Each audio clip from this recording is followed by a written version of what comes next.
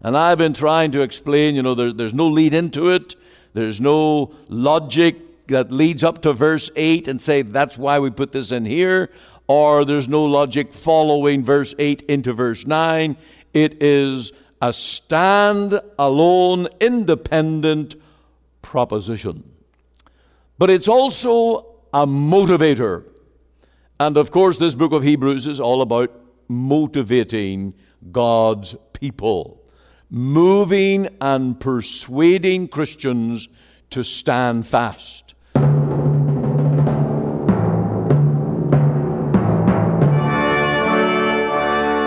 Welcome to Let the Bible Speak. This is Ian Gallagher. Thank you for joining with us as we bring the message of the gospel today.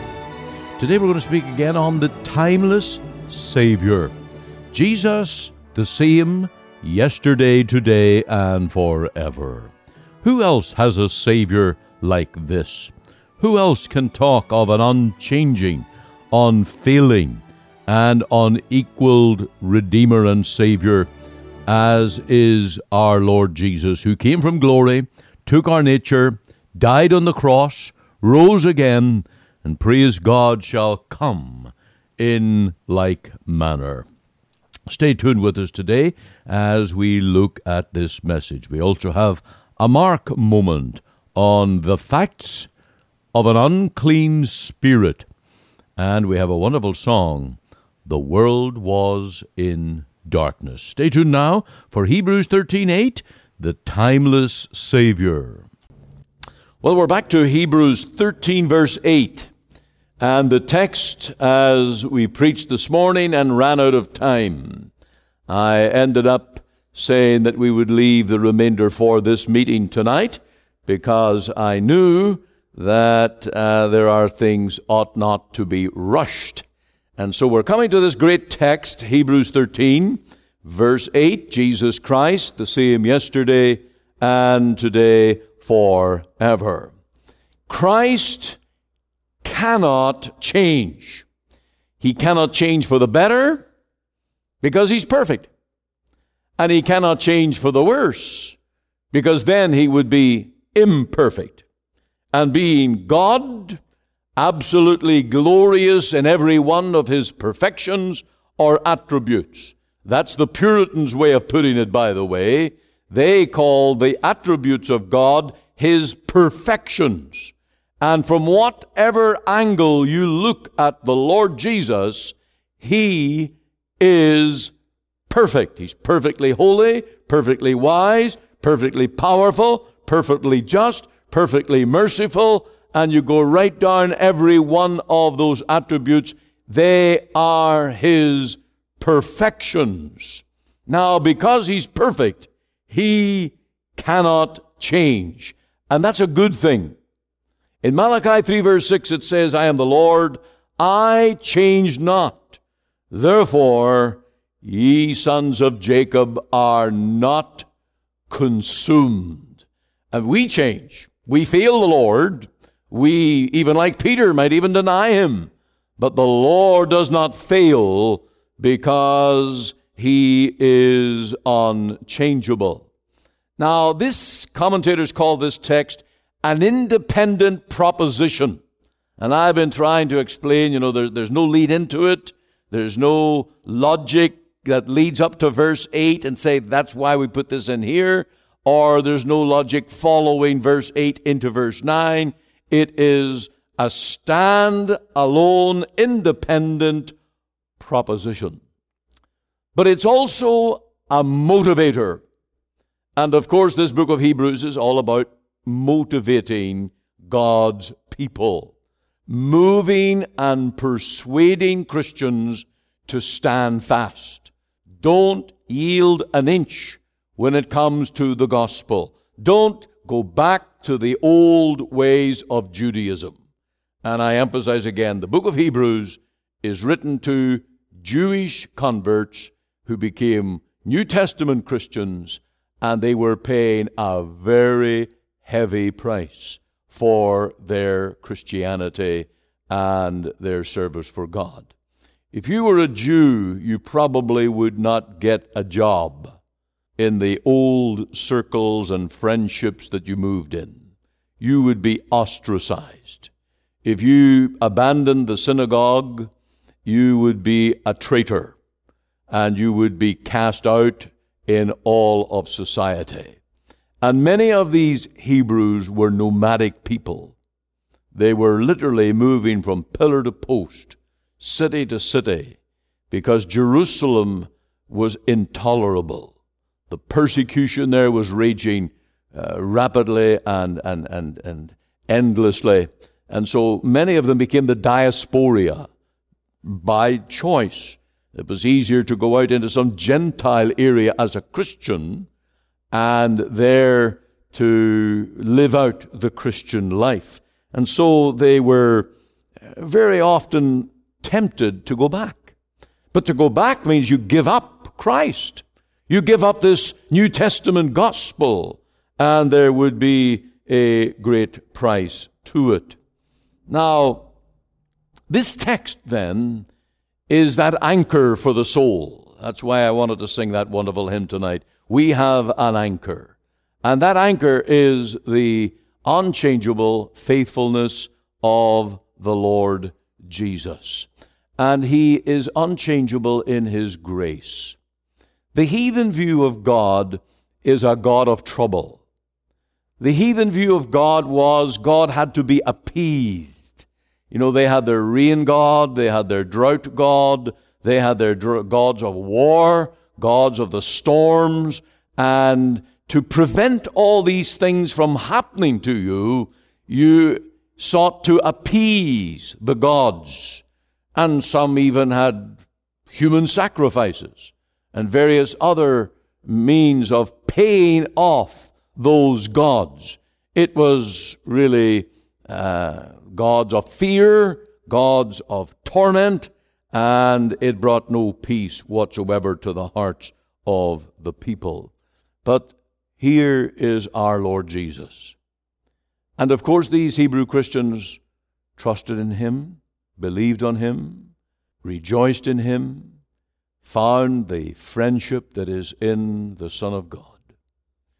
And they're being now told, Jesus Christ, the same, yesterday and today and forever. And this was a motivator to continue pressing on in the Christian life. Now, my threefold outline was this. This text reveals the Lord's timelessness. He's the same yesterday, today, and forever. He's the Lord of all ages. And whether you were living in Abraham's day, Moses' day, Isaiah's day, or AD 50 as Paul the Apostle, or medieval times, or present day, he's the same Lord Jesus to every one of his people. This text also reveals that the Lord is tireless. He never grows weary. And just as he came into the world with a passion to save his people, to redeem his church, to purchase his bride with his own blood, and was willing to go to the cross, he is just as passionate and tireless to redeem his people today as ever before. He will never lose that love for his church. And that is a great thing to know and a great comfort in the Christian life. Now, the area we didn't get to this morning was the third point. This text reveals the Lord's truthfulness. So at least I got 3 T's: timelessness, tirelessness, and truthfulness. And simply put, because Jesus is the same yesterday, today, and forever, his gospel, his message, is always truthful and applicable to each and every age. And think about it. Over 2,000 years, the teachings of the Lord Jesus have not changed. The Bible never needs to be updated. The Gospels, Matthew, Mark, Luke, and John, which are not only the narrative of the history of Jesus in his times, places, and his leadership, but his messages, his sermons, his parables, his promises do never need to be updated. Now you think of any textbook in the world that does not need to be updated. And I know that preachers tend to say that this Bible is as up to date as tomorrow's newspaper.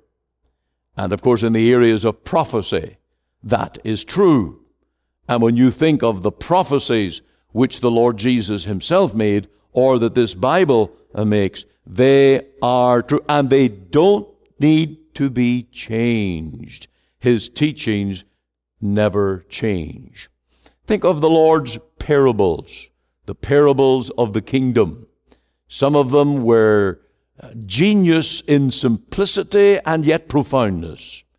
The parable of the wheat and the tares, one of my favorites, great parable to preach.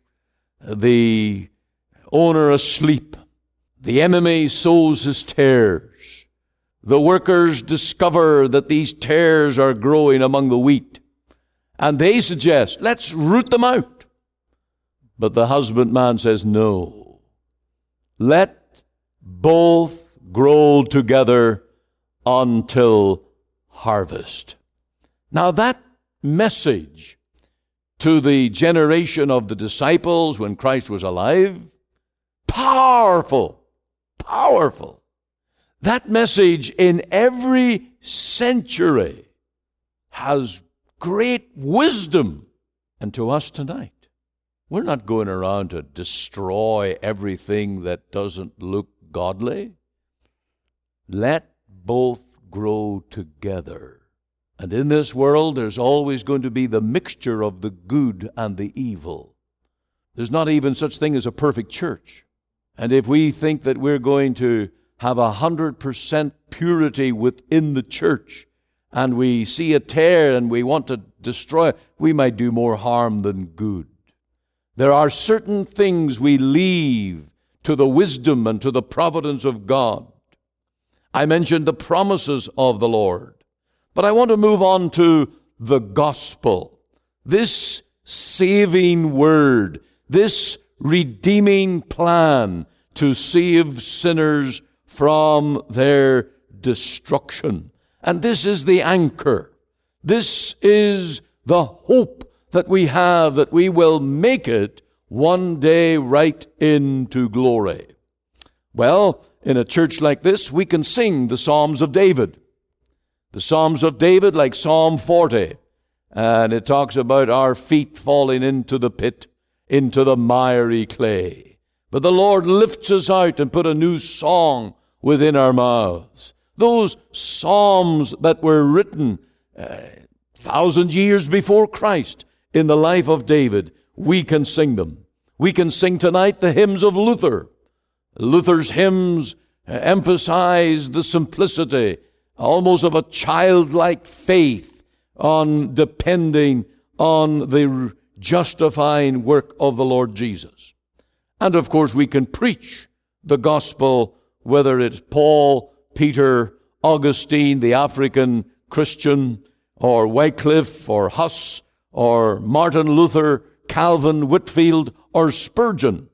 I can take down a copy, a volume of Spurgeon's sermons, preached 100 years ago, and I can find the old gospel that still ministers to my heart.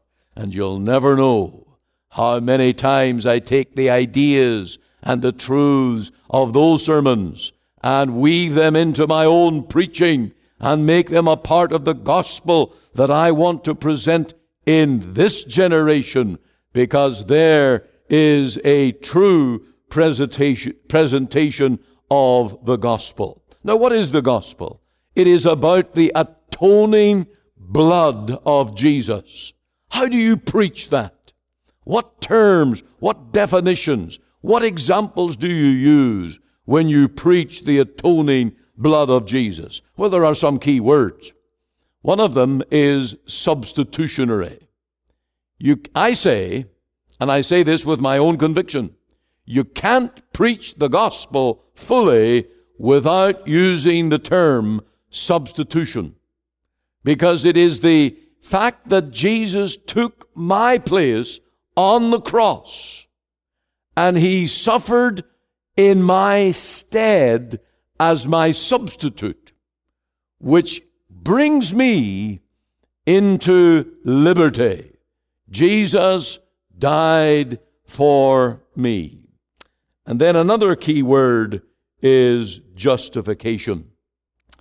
That mercy bestowed by which the Lord deals with me just as if I had never sinned. That is a standing or falling doctrine. The church that has it, there's hope that it's a true church. The church that rejects it, they have anathema written over them. Now, I say that with good authority because back in Galatians, in that chapter that we read together, you remember the word of the Apostle Paul. If any man preach unto you any other gospel than that which I have preached unto you, let him be anathema. Now, let's go to Galatians 1 and take a little bit of time in some of these verses. Verse 6, for example. I marvel that ye are so soon removed from him that called you into the grace of Christ unto another gospel. Now, there has to be something wrong when you write that kind of a message. Now, let's get the context. Paul, the New Testament church planter, he had a part in seeing conversions in Galatia. That's in Asia Minor, up north. That's northern part of Turkey today. That's where that church existed. And there were those who professed faith in the gospel. And Paul writes to them, he says, I marvel. I am blown away. I am totally surprised. I'm shocked that ye are so soon removed from him that called you into the grace of Christ unto another gospel, a totally different gospel. Therefore it is wrong. Now he goes on to explain that this another gospel, which is not another, but there be some that trouble you and would pervert the gospel of Christ. Now in English that doesn't seem to make a lot of sense.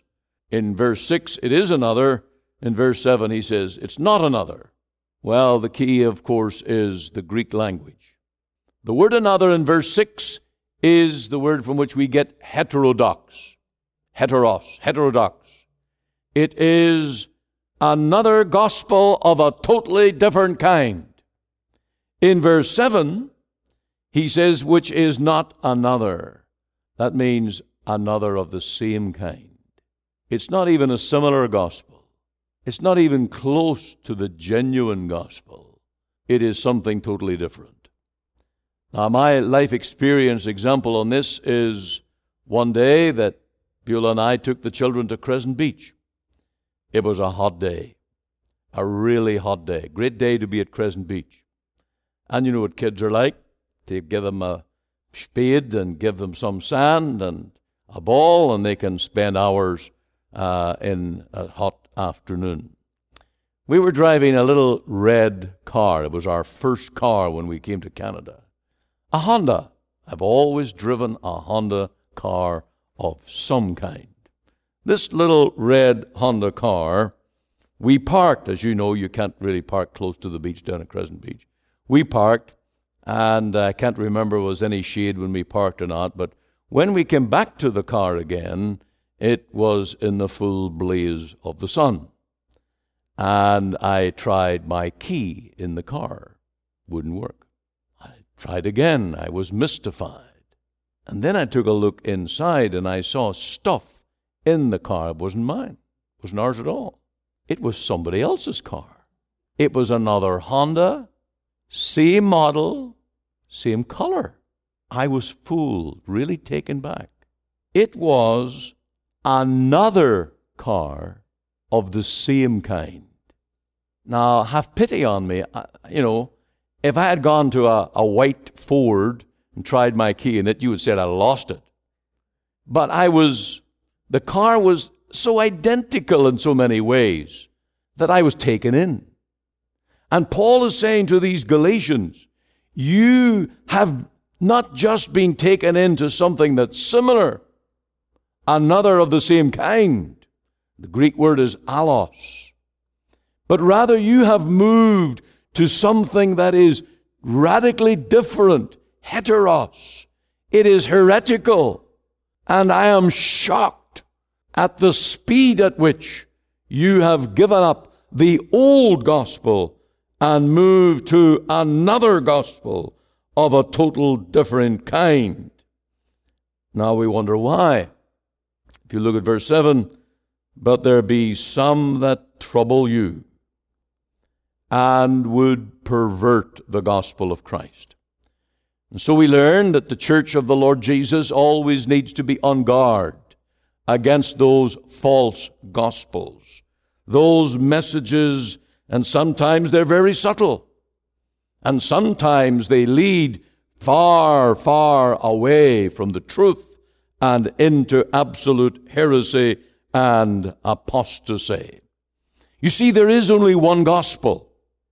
There is only one plan of salvation for sinners, not two.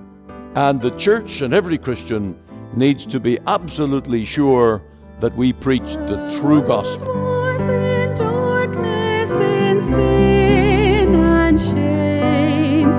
Mankind was lost, and then Jesus came. He carried our sins to Calvary's tree.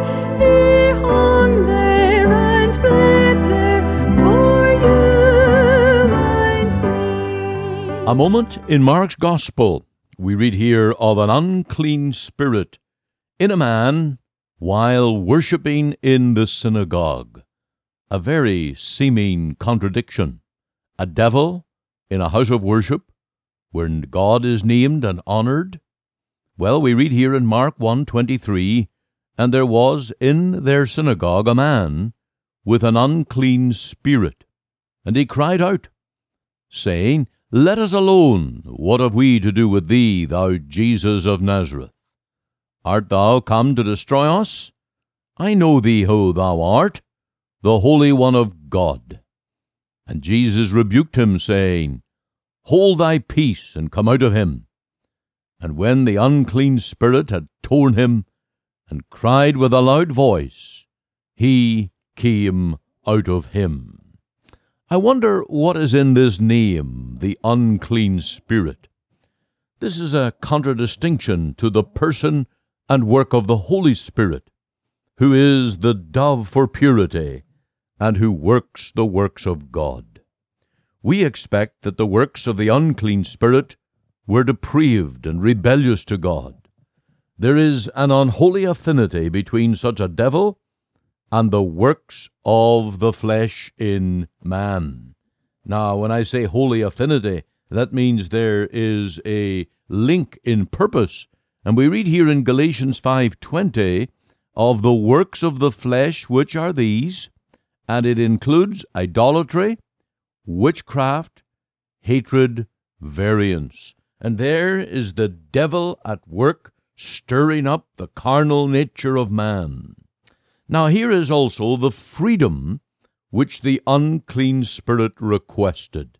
He said in verse 24, Let us alone. And he used the plural, let us alone. Either he was speaking for a host of demons or for himself, and the man whose body he possessed. The devil wanted to be left alone to follow his own agenda of ruling and ruining this man for hellish purposes. And he wanted to do it right there in the synagogue. We learn how Christ's ministry was upsetting to the powers of darkness. The ungodly world wants to be left alone. They object to the divine authority and the presence of Christ. It's an interesting thought that the ministry of the scribes didn't upset the demon in this man. Oh, that our ministries were marked like Christ, that they would make the devil mad rather than allowing the devil to have his own way. Now, I want to think about the facts that the unclean spirit knew. In verse 24, we find out that he knew that Jesus was Jesus of Nazareth. He knew that he would ultimately, in the final day, defeat all powers of the devil and his minions. He said, "Let us alone. We know who thou art, thou Jesus of Nazareth. Art thou come to destroy us? I know thee who thou art, the Holy One of God." We learn here that the devils are intelligent beings. They know the nature of God, that God is a Trinity, and that Christ is divine. Here we learn the sources of sorcery. Because devils are highly intelligent, men seek to gain information from them. That becomes the devil's bait, to hook sinners and pull them into his net. From this, we learn that spiritual intelligence is not salvation. The devil is very smart, but he's not saved. The angels look into these things, but they cannot be saved. We need to be careful to warn any who boast in their biblical knowledge or religious experience when it has not led them to repentance over their sins and faith to trust in Christ for salvation. Until men are worshippers of the Lord in spirit and truth, we must not assume that knowledge of religious facts is a sure sign of personal salvation. No, it's not how much we know, it is how much we trust and rest our case in the person, the power, authority, and the grace that is in our Lord Jesus. Are you united to Jesus, the Son of God? Are you trusting in Him? Are you His follower? Oh, I pray that the devil's ministry is long gone out of your life and that you serve the Lord Jesus only. You are listening to Let the Bible Speak, the radio broadcast of the Free Presbyterian Church in Canada. This is Pastor Ian Gollaher. If you missed part of today's program or would like to hear it again, you can find it archived by program date on our website. Just go to www.ltbs.ca,